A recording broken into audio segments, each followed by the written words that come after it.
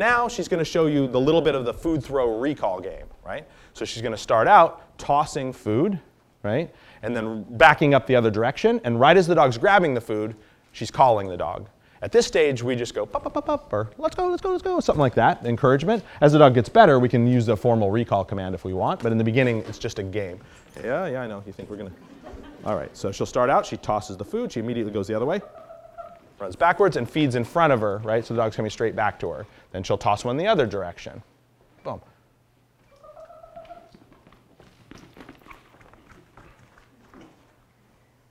Dogs love this game, right? So like I said, it can eventually become a way of practicing recall. It can be a way of practicing.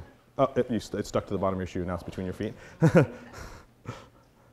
we'll do one more of those. Now you're not saying get it on the throw. She will, once she builds the game, then she will, right? But right now the dog doesn't know anything. So if she says get it and the dog doesn't track it, you don't know. Once the dog gets it, she will start to say get it and throw the toy, throw the thing, or whatever her remote release is, right?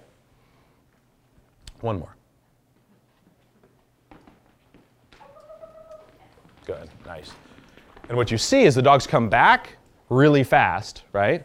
Because she's running that way. The dog has to chase her. And there's a big reward when the dog gets back. One of the hardest things in play and a lot of things is the speed to the handler portion. Getting your dog to go away to chase something they want is easy. It's this portion that matters. So when we first start this game, we do really short throws with big run backs, right? She wants to make more drive for coming back to her than going away from her. Right? So the throws are really short with a big run back. And this will be true in play as well. One of the biggest mistakes that people make when they're teaching dogs to play is they throw the toy way out there and then try to coax the dog back. Big draw away from me, I've got what I want, and now, okay, I'm meandering my way back. So watch how many people play chuck it with their dogs and stuff like that. Dogs haul ass out and then trot back, right? And what I want is this part's the hard part. So we emphasize that. So when I start playing with toys, in the food, I do the same thing. Short toss, big run back. Boom. Short toss, big run back, right? The energy's here, and then a big game when they get here. That makes value coming here, and that's the harder part of all of those behaviors. So she does the same thing there with food. Perfect. Yeah. All right.